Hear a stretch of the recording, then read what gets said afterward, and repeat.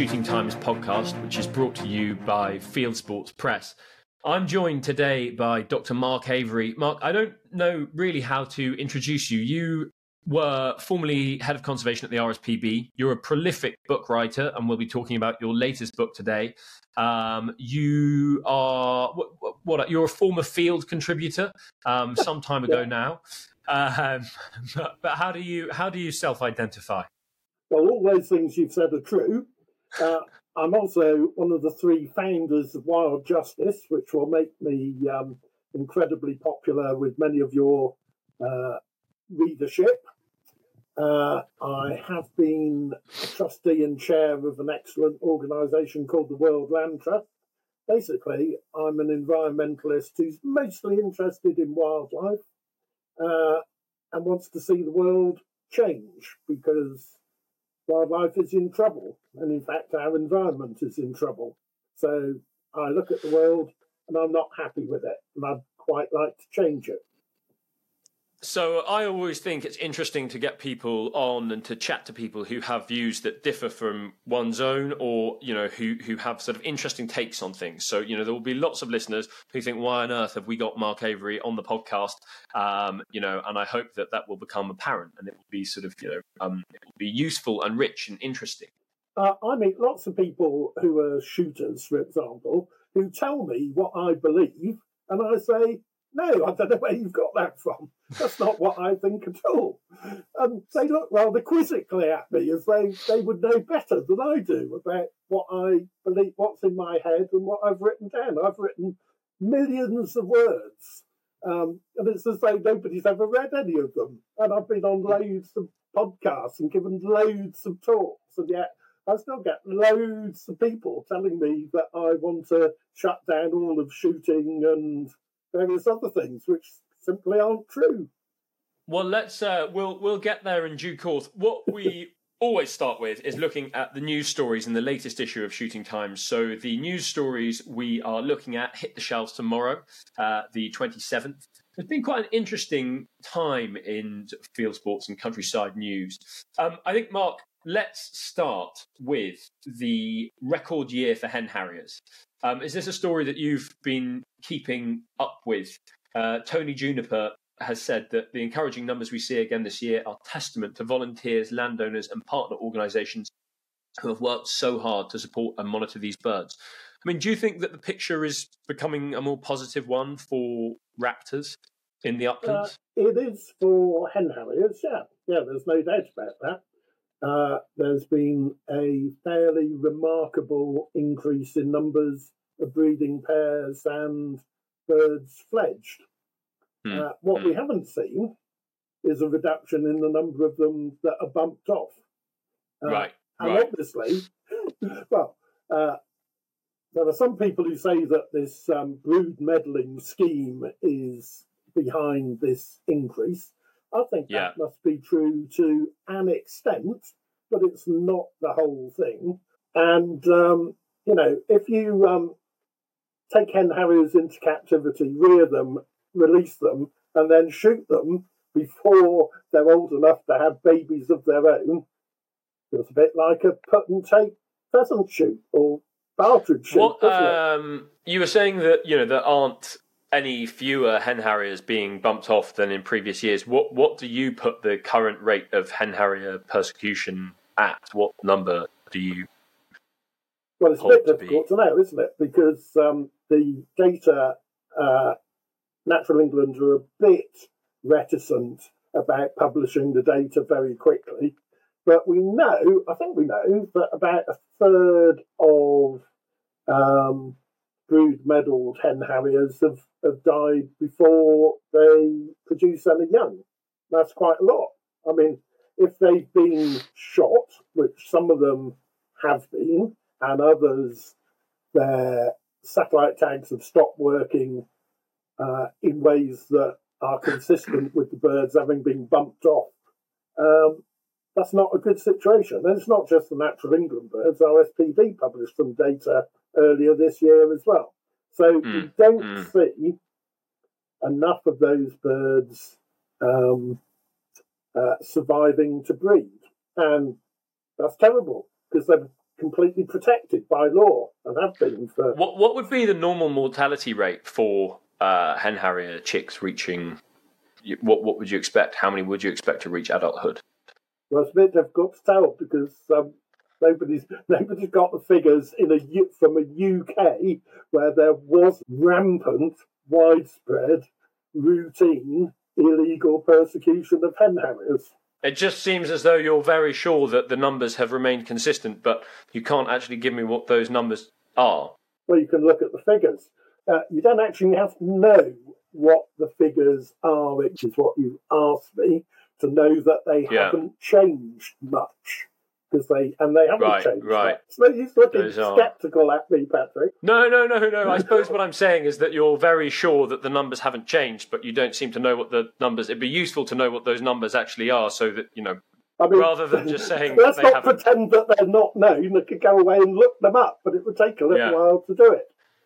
So, sort of not beating around the bush, Mark, your view is that hen harrier persecution is just as bad as it ever was. Seems to be. It's mostly concentrated on shooting flying birds rather than destroying nests. So it is about a third of the natural England satellite tag birds have been killed. That's not good. Yeah. Nobody could say that's no, it's good, not good. could they? No. So, and you don't think the situation is improving culturally, or? Well, I don't know. I should think you'd be in a better place to know that than I am. I've been told that nobody ever kills hen harriers, and that everybody who owns, manages, or visits a grouse moor is the best friend of the hen harrier for 20 years. Yeah, things are moved in terms of nesting numbers, but it doesn't look great in terms of survival of the birds that come out of those nests. So not enough has changed. Things are getting better. I said that right at the beginning. Things are getting better, looks better, but it isn't yet good. No, in the time that I've been at Shooting Times, and this is my penultimate week, when I used to write editorial leaders saying that we really should stop raptor persecution, you would get 3 or 4 letters saying, really, you mustn't ever talk about this, and we must just pretend that, it doesn't go on. That situation, I think, has changed in a big, big way. So we will now receive 3 or 4 letters a month saying that people really must stop persecuting raptors. So, I think there's a kind of collective feeling that, shooting has a lot of challenges at the moment, and that we shouldn't, create any more than we've already got, or make the situation worse. So it's That's true. I can imagine that 6 years ago people said that. But when I wrote this book, which was 8 years ago, in here, I'll probably be able to find it, it says that the spread of satellite tagging of birds of prey could be one of the things that finishes off driven grey shooting, because there is no avoiding the fact that birds are being killed if lots of them are satellite tagged. And we're in that position still. So, 2 cheers for what's happened, but not 3 cheers. And I still think driven grey shooting is on its way out for a variety of reasons. Because of public opinion, because of spread of disease amongst red grouse, because of climate change, because it's nowhere near as sexy a thing to say that you own a grouse moor or you've gone grouse shooting as it was 10 years ago. Isn't it that dodgy hobby that depends on killing lots of birds of prey and lots of other things? So it's going to go. So what would the perfect day of grouse shooting look like to you? You don't object to grouse shooting wholesale, I imagine. No, walked up shooting, can't see any problem in that. Yeah. But you can't make loads of money out of it, can you? I think that's you can't consistently make loads of money out of driven grouse shooting. There are people who've done fairly well out of it, but there aren't lots of them, and it's getting harder and harder. I think if you talk to people like Lindsay Waddell, he will say to you that, where grouse shooting went wrong was when it became an industry. And he thinks we're sort of moving back to where we were, where it's about sort of a sustainable surplus rather than trying to end up with as many grouse as you can, which is interesting. Well, I'd agree with him on that. Yeah, but there aren't many estates moving back in that direction, are there? I think there are. Yeah, Are there? yeah. I think I have. Well, I'm not gonna name names, but I mean, I at the moment I'm writing a book on land access, and so I've been talking to lots of keepers in the uplands, and there are some really impressive keepers out there who just quietly kind of get on and do their thing. I think it's always I mean, I find it really valuable to talk to animal rights activists and people who dislike shooting and people who dislike managing land in various ways. And I think that people who have particular views around driven grouse shooting would probably find a day out with a grouse keeper to be a really, really rich experience. And, if you do it in springtime, you've got the added bonus of seeing all the curlew and the lapwing and all that sort of. I think being in the uplands in spring is really it's nature at its best. The United Utilities story, is that one that you've followed at all, Mark? Them saying that they were going to do something and then saying that they might not do it. Well, yeah, exactly. I imagine from your RFPB days. Rishi Sunak is heading for a place on their board almost immediately he loses the next general election, because he seems quite good at that. Well, it is a bizarre thing. It's just a bizarre thing to say that we're not going to reissue any grouse shooting licenses, and then to say, actually, you know what, we've had to think about it, and we're going to talk to all the stakeholders to see what they're saying before we do anything. And it's like, how can you piss off the grouse shooting world and everybody who was agitating for a ban on grouse shooting on your ground? It's sort of like it's like the worst PR exercise you could possibly imagine. When opinions are so divided, which we'd all have to admit they are on this subject, it's quite difficult to please everyone, but most people end up not pleasing anyone. I think as I understand it, where United Utilities are is that they've said that they are going to review them, and they'll review them on a case-by-case basis. I bet they'll issue fewer licences in the future than exists now. So the shooting industry could have a little chortle at a PR slip-up, but I think the direction of travel is only going to be in one direction. That would be my guess. I don't know anything about the inner workings of United Utilities.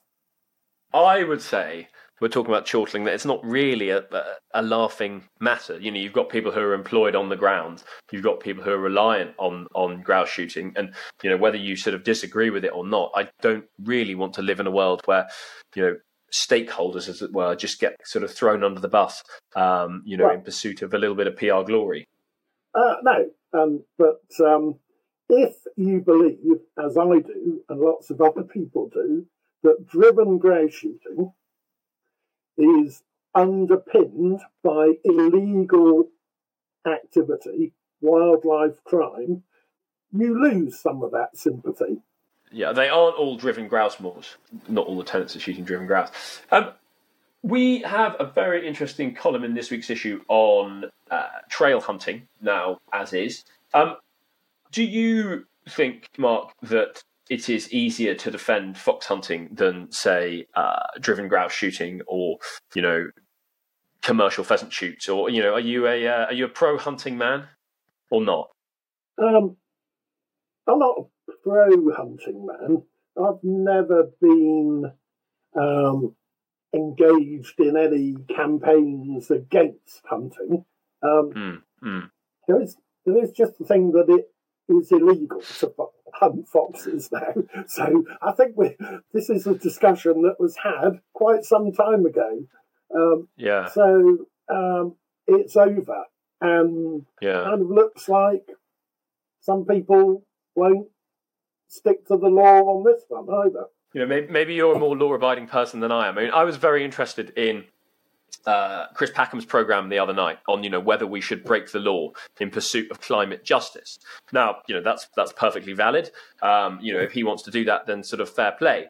But if you are a person who thinks that the ban on fox hunting was a cynical political move, and Tony Blair later said that he very much regretted it and didn't actually understand fox hunting, would you be, according to Chris's logic, right to break the law and go out fox hunting because you think that the whole thing was wrong? I mean, are there some laws that we should be able to break and some laws that we shouldn't be able to break?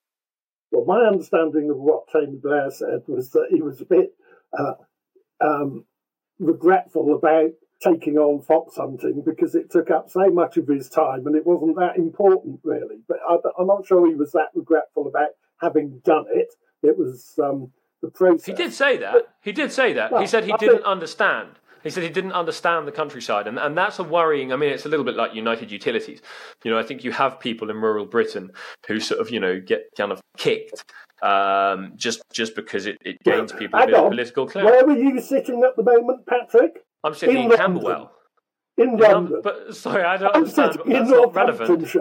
I'm always being told that I'm an urban person. I've kind of lived in the countryside, not shooting it or ploughing it up or anything, but within a few hundred yards of a field almost all my life. Those people who are doing fox hunting are not openly doing it. They are clandestinely breaking the law. So if they said, we're going to protest by meeting at this place at this time, and we're going to go out with our hounds and kill some foxes, I'd have a bit more respect for them. And I'd expect the coppers to be there to arrest them. And then they'd have to take the consequences of breaking the law. I don't think you'll find, I don't know what Chris Packham will do, but I don't think you'll find him sneaking off and breaking a law and not telling anyone about it. If he breaks the law, it'll be on TV. And it will be as a protest. And I admire people who would, like the suffragettes and like lots of other protest groups in history, who will break the law if they feel it's an unjust law. That's obviously a matter of opinion. They might be right or wrong. But if they break the law and take the consequences, they are worthy protesters, providing they do it in a non-violent way. Which, again, I can't imagine Chris thumping somebody. I think he'd be very good at it. I think we're on the same page. I'm also pro open fox hunting as a protest. I think we're on the same page on that. When quite an interesting piece Alan Edwards has written about the role of beaters in the countryside. I don't know if you've come across Alan Edwards. He's quite an interesting gamekeeper, and he just talks about how much he enjoys being in the beating line and talking to young beaters about, how much they enjoy beating. And he said one of them who was talking to the other day was saving up for a new bicycle and all that kind of thing. When Wild Justice go after releasing pheasants or pigeon shooting or whatever it may be, do you have any sense, and I don't mean this in a critical way, I just wonder if you do have any sense of sort of destroying parts of rural life, or does that not really bother you? Well, I don't accept the premise of the question. So Wild Justice do not go after those people. We go after government departments and government agencies and say, you are breaking the law. And we have had quite a lot of success in that. You couldn't get much more of a middle class, entirely reasonable approach to say, hang on, these general licences are not lawful. And we have made a lot of progress in England, Wales, Northern Ireland, where sometimes we've won legal cases and sometimes we've lost them. But in all cases, the situation has changed in the direction that we suggested.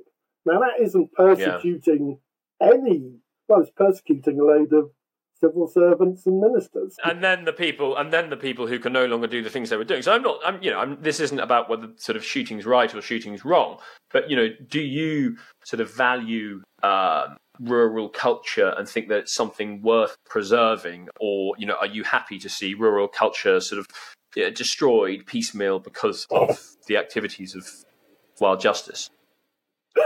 Well, rural culture, I do not accept the premise of the question. Rural culture will not be destroyed at all and won't be destroyed piecemeal by the activities of Wild Justice.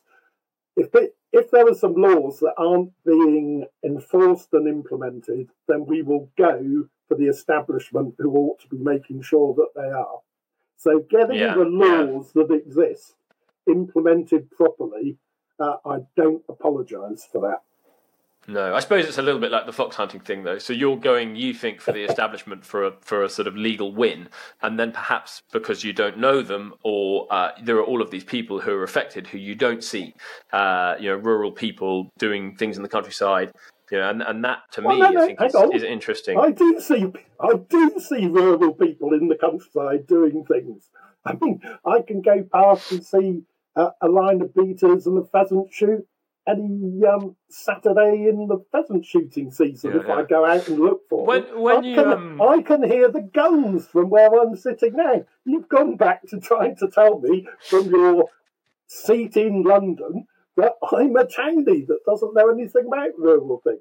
Get off it. No, that wasn't what I said. There's a sort of insecurity thing coming out here. That's not what I said. When you see the beaters, how do you? Is that something that you sort of value as being part of, or how does that make you feel? I'm not trying to ban pheasant shooting or partridge shooting. I don't want to go out and do it. It seems a slightly odd thing to do to me. I can kind of more empathise with wildfowling because it's a bit like bird watching, except, you get cold, you're out a long way from anywhere. Maybe you won't see anything that you want to see, but if you do, the wildfowler will shoot it and I'll look at it. Now, wildfowling appears to me to be much closer to taking a sustainable harvest from a wild population than rearing and releasing tens of millions of pheasants and just over 10 million red-legged partridges. That's a bit odd. Now, if people want to go out and do that, fine. But they'll have to stick to the law. And most of them are. Most of them are, absolutely. Do you have any... So moving on, I think, to your book, you talk about in the introduction that if we are to succeed in restoring wildlife, you hate the word biodiversity, you say, it's going to be a collective effort. You don't quite say it, but we're all going to have to muck in together, right? Now, you're very hung up on this notion of me being in SE5 in Camberwell and you being in the countryside. And do you look back and think at any point that you have done things that have sort of created division rather than bringing people together? Because you do seem to be saying that if we're going to make progress, we're going to have to do it together. Do you have any regrets with Wild Justice or any other campaigning down the years? I regret I haven't won more of them. But I don't know, really. I don't know. Not great regrets, because we all have regrets. Come on, we all have regrets. We do. Yeah. Not many of them are about campaigning for me, though. So I've spent a lot of time negotiating and in meetings talking to the other side, whether it's farmers or farming organisations like the NFU when I worked for the OSPB, whether it's shooting. Why do you say this whole thing of the other side? You're very into sides. When did you start to think in that way? I mean, because wildfowlers used to be RSPB members and farmers used to be sort of into birds and so on. When do you think? I don't really believe in sides in the way that I think you do. When did those divisions open up? At what sort of stage in your career do you think you first started to see them? So you don't want me to finish answering your first question. You want me to move on to this question. Is that I thought you were going. Go on to this one. I think it was. You told me you had no regrets. That's because I've spent a lot of time in rooms trying to find a way forward, and I've negotiated some quite good things with people who were not on the same page as I was in the past. And that is a good way forward. That's the way we all, and it says this in my book, that's the way we should all try to do it at first. If you're in those meetings, if you're in a meeting with DEFRA ministers, and let's say the NFU were saying one thing and you're saying the other thing, then they do feel like the other side. Now, is it my fault that they feel like the other side? Because I'm pretty sure I felt like the other side to them. When people differ, there's no point pretending that we're all on the same side. And it's a tussle. It's a debate. It's a struggle between two future scenarios. And as I said right at the beginning, I look at the world and I'd like to see it differently. I'm trying to change it. There are a load of people who don't want to see it differently. I don't expect them just to roll over and say, that Mark Avery has written a nice book, so let's all give in. So it's a struggle. It's just an interesting... And they are the other side. Yeah, it's an interesting thing. I don't...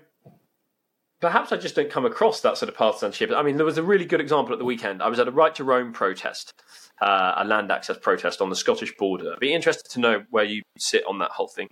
And a guy who's part of organising Right to Roam said to me that he's very keen to get his firearms certificate because he wants to start deer stalking.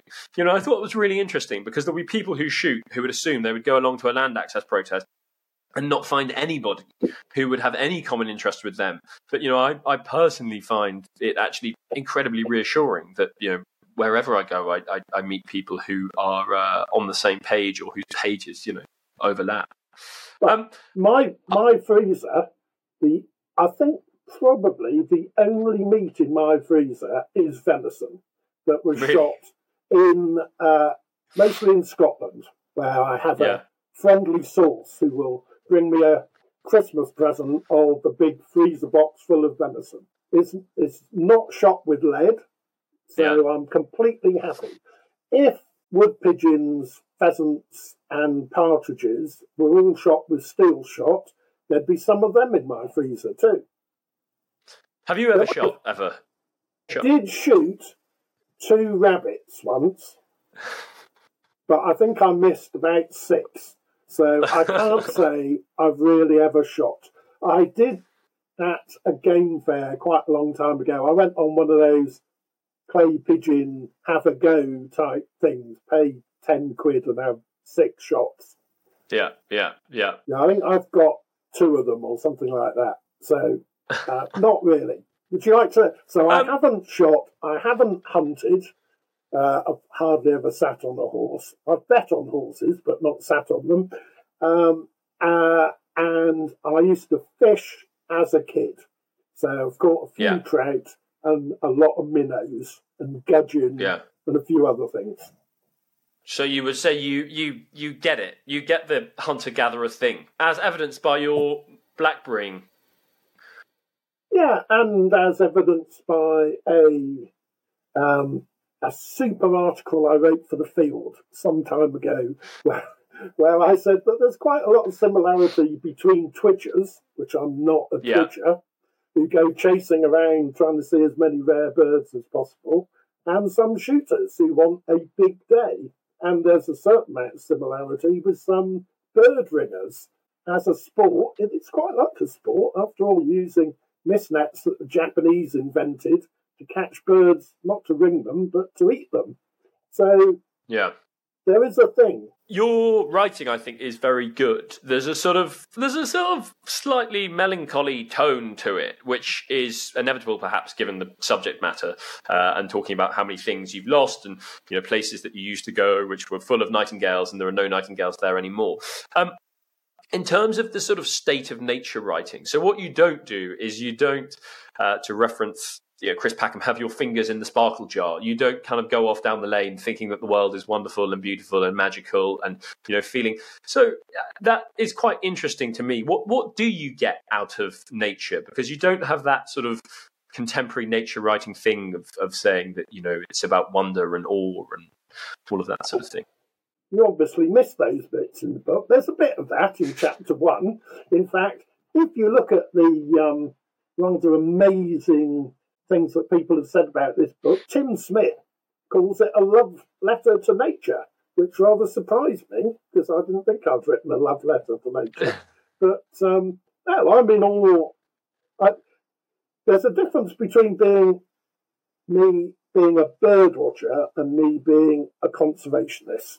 So, bird watcher, I'm quite happy to look out of my window and look at birds and think that they're great. And there's a bit of me as a scientist that looks at them and goes, I wonder why that one's doing that. What's happening there? That's really? Yeah, that's interesting. Absolutely. But I'm there to try and make the state of nature better and stop it from getting worse all the time. You write that in 1901 there were 38.2 million people in the UK, as was then. It's quite a controversial topic, but do you think the increase in the population has been detrimental to nature or not in this country? Well, it must have been, mustn't it? Because we've covered a lot of the country with concrete.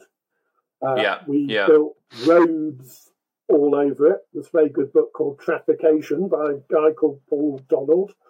After your listeners have bought and read my book, you buy and read his book, which makes a very good case for the impact of roads on all sorts of wildlife. Our footprint has gone up enormously. So we are taking more and more from the world, and it's struggling to provide it. And we are the wealthy West. So our lifestyle has got a bigger footprint than others. Yeah. Do you think that you talk about the idea that actually there aren't many people who really care? I mean, are you positive about the future and wildlife and improving biodiversity, as you sort of hate saying, but or not? I mean, do you think human nature is compatible with those things, or do you think humans are essentially sort of takers and are inherently destructive? What I actually wrote was that though there's a figure bandied around that says there are 8 million supporters of a load of wildlife and environmental charities, there's nothing like that number. Because 5 million of them are in the National Trust, who are interested in scones rather than scoters. There's 1 million in the RSPB and 1 million in the Wildlife Trust, and they're mostly the same million people. I'm a member of both. So when you whittle it down, there aren't that many of those memberships who are really active. There aren't that many, and most of them aren't that active. Now, there are a lot more people who are interested in wildlife, but aren't even included in that. But if we're going to create a better world for wildlife, we're going to need to mobilise more of those people. And it will have to become an election issue. And I think it's quite interesting that sewage in rivers has brought together a whole load of different people. It's people who don't like the stench from the local stream or river at the bottom of their garden. It's the people who want to go and swim in the sea or rivers and don't want to have stomach upsets. And it's the people who love wildlife and don't want to see polluted waterways. That's a bit like, I mean, it's different, but it's a bit like a coalition around stopping driven grouse shooting. A load of people who don't like the idea of people killing things, a load of people who don't like the idea of carbon emissions from the land use that is there, a load of people who think that birds of prey shouldn't be killed illegally. It's a whole bunch of reasons. As a campaigner, when you kick an issue into touch, so like pheasant releasing or pigeons, do you lament the inevitability that lots of people get very upset and there's lots of angst around it? Or do you, as a campaigner, sort of relish that to some degree? I just want to understand the sort of campaigner mindset. Probably neither. Right. I'll just move on to the next thing. The world is full of causes that need a bit of attention. So I definitely don't relish the fact that some people are upset or inconvenienced. But then, that's true of almost every social change. It will be true of it will be true of gender equality and fair pay across men and women, that some men will get paid less, probably, and some women will get paid more. Some of the men might be a bit pissed off. And then just as a last question, those who shoot are lucky often to have patches of land that they look after, that are sort of in their custodianship, as it were, although I find that a slightly irritating word. What do you what would you like to see shoot owners and landowners doing? What are our listeners? Is it building ponds? Is it restoring hedges? They've got the manpower there often to do it, and a lot of people who shoot are very into conservation. What are the sort of easy wins? What should everybody be doing, do you think, as a conservationist? Well, I think there should be a load of agri-environment options that will work for game shooting and for general wildlife. And so those are things to take up. But I'm not sure it is the short term. I think the long-term thing, a bit like you said Lindsay Waddell was saying about driven grouse shooting, is to get back, or we can't go back, get forward to a situation where shooting is more about shooting a shootable surplus of wild birds rather than captive rearing, letting out a load of not very wild birds and then shooting them a few weeks later. That's a sport. That's not a great position to be in, is it? That doesn't seem like it to me. So, I would agree with you. I think there's a worry among people here that people like yourself perhaps will campaign for various wild birds to come off the quarry list. Are you staying up late at night plotting moves like that, or are the mallard shooters safe? Very early these days. But has Wild Justice campaigned to get any species off the quarry list? No. Have we campaigned to shorten the shooting season for woodcock? Absolutely in line with what GWCT say people should do. Yes, we have. And we will press that. And that puts shooting in a very bad light, I think. I mean, we said, everybody says you shouldn't shoot woodcock before, 1st of December, when most of the continental birds have arrived and they have swamped our declining UK breeding population. That's what the shooting industry, or hobby, whichever way you want to call it, has been saying. When Wild Justice says it, they all go, oh, no, can't do that. Why is that? Interesting. It must be an us and them type thing, the thing you accused me of.